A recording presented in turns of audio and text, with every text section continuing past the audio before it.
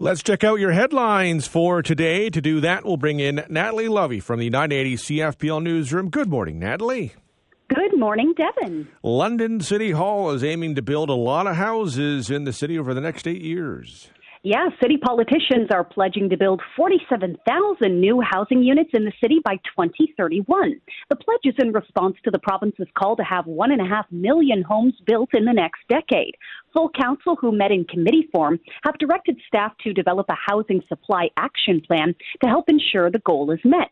While some councillors had concerns about whether the pledge would constrain the city in its possible actions, Mayor Josh Morgan believes the city will be open to work freely. The Housing Supply Action Plan has 3 pillars for achieving the housing goals: financial supports, enterprise-wide resources, and shared accountability. A letter will be sent to the Minister of Municipal Affairs and Housing by March 1st, outlining the city's plan. There is an update in the death of a Woodstock woman. Yeah, Woodstock police say the death of a woman reported missing last week is being treated as suspicious. Officers began looking for 30-year-old Karen Cunningham of Woodstock last Thursday. Her body was found in the area of 6th Avenue and Mill Street on Friday. Officers haven't released many details, but confirmed yesterday they're treating Cunningham's death as suspicious. Anyone who has information about the case is urged to contact Woodstock Police or Crime Stoppers. Well, the death toll from the earthquake in Turkey and Syria continues to rise. Yeah, rescue teams worked through the night in Turkey and Syria, pulling more bodies from the rubble of thousands of buildings toppled by a catastrophic earthquake whose death toll rose to more than 9,500, marking it the deadliest earthquake in more than a decade. Turkey's disaster management agency said the country's death toll has risen to 7,100, bringing the overall toll to over 9,600, including fatalities reported in neighboring Syria. Over 60,000 aid personnel are now in the earthquake zone, but with the devastation so widespread, many are still waiting for help. Canada's International Development Minister said the federal government will be providing an initial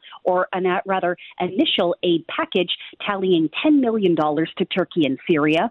Harjit Sanjan says nothing is off the table to help the victims of the disaster. Global Affairs Canada says there is more than 7,500 Canadians registered as being abroad in Turkey and close to 1,400 in Syria. Well, they continue to recover from the earthquake. We are preparing for some wind and rain. Yeah, Environment Canada has issued a special weather statement ahead of what could be a wet and windy Thursday in London. Along with London, the statement also covers Kamoka, Park Hill, Strathroy, and eastern and western Middlesex County. The National Weather Agency says the area may see rain, at times heavy, beginning early tomorrow morning. Environment Canada says total rainfall amounts range between 15 and 25 millimeters. Now, this rain is going to be accompanied by strong winds gusting to 70 or 90 kilometers an hour, with the strongest winds expected to impact areas downwind of Lake Erie. Aside from the wind and rain, it will be unusually mild with a high of 10 degrees expected. We aren't the only ones that's going to be impacted by the weather system. The weather agency issued a series of special weather statements across the province. While most areas will get rain, parts of northern Ontario, including Sault Ste. Marie, are under advisories for snow. Canada's premiers are weighing the pros and cons of accepting a new health care deal from the federal government. Yeah, Federal Health Minister Jean-Yves Duclos will ask the provinces today whether or not they intend to accept the new health care funding deal tabled by the Prime Minister. Duclos and Mental Health and Addictions Minister Carolyn Bennett are expected to write to the provincial health minister seeking some clarity on their positions. Prime Minister Justin Trudeau and the premiers met yesterday in Ottawa, where he presented an offer that would see transfers to the provinces rise by $196 billion over the next 10 years. About a quarter of the offer, $46 billion, is new money, including a promise to increase the annual Canada Health transfer faster over the next decade and targeted funding for priority areas like mental health, surgical backlogs, and family medicine. Now, the proposal falls well short of the demand from the provinces for the federal government to shoulder a much greater share of healthcare spending. Still, most premiers indicated they were disappointed, but will likely accept the offer because they can't say no to new money. Manitoba Premier Heather Stephenson said the premiers will meet again on their own to discuss the deal in the next few days. The premiers are trying to stay united in their negotiations, remembering back to 2016 when a similar discussion with Ottawa broke apart when some provinces agreed to sign bilateral deals rather than hold out for a demanded increase to the Canada Health Transfer, which would have had fewer strings attached. Ultimately, all were forced to do so in order to get new money for mental health and home care. Hate it when those provinces go rogue. We'll see how this goes. Let's check out what happened on this day in history. In 1879, Canadian engineer Sanford Fleming advocated adoption of the Universal Standard Time during a speech in Toronto. Standard Time, which divides the world into 24 equal time zones, took effect January the 1st of 1885. In 1894, Canadian fighter pilot Billy Bishop was born in Owen Sound. He was the top-scoring Canadian and Imperial ace of the First World War, was credited with 72 victories. He was also the first Canadian airman to win a Victoria Cross for a 1917 solo attack on a German airfield. In 1910, the Boy Scouts of America was incorporated. In 1924, the first execution by gas in the United States took place at a Nevada state prison in Carson City.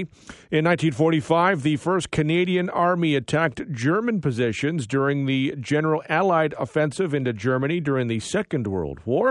In 1952, Queen Elizabeth II took the oath of ascension to the throne following the death 2 days earlier of her father, King George VI.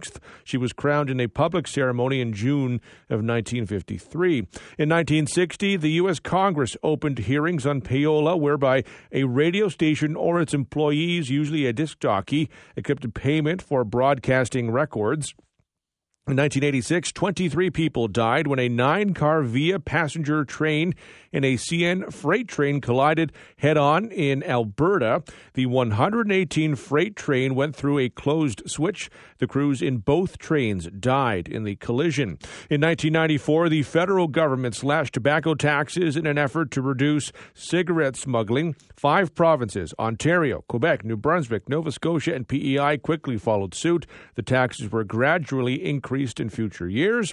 On this day in 2010, Colonel Russell Williams, the top commander at CFB Trenton, was arrested and charged with 2 counts of first-degree murder in the deaths of 2 Eastern Ontario women and sexual assaults on 2 others.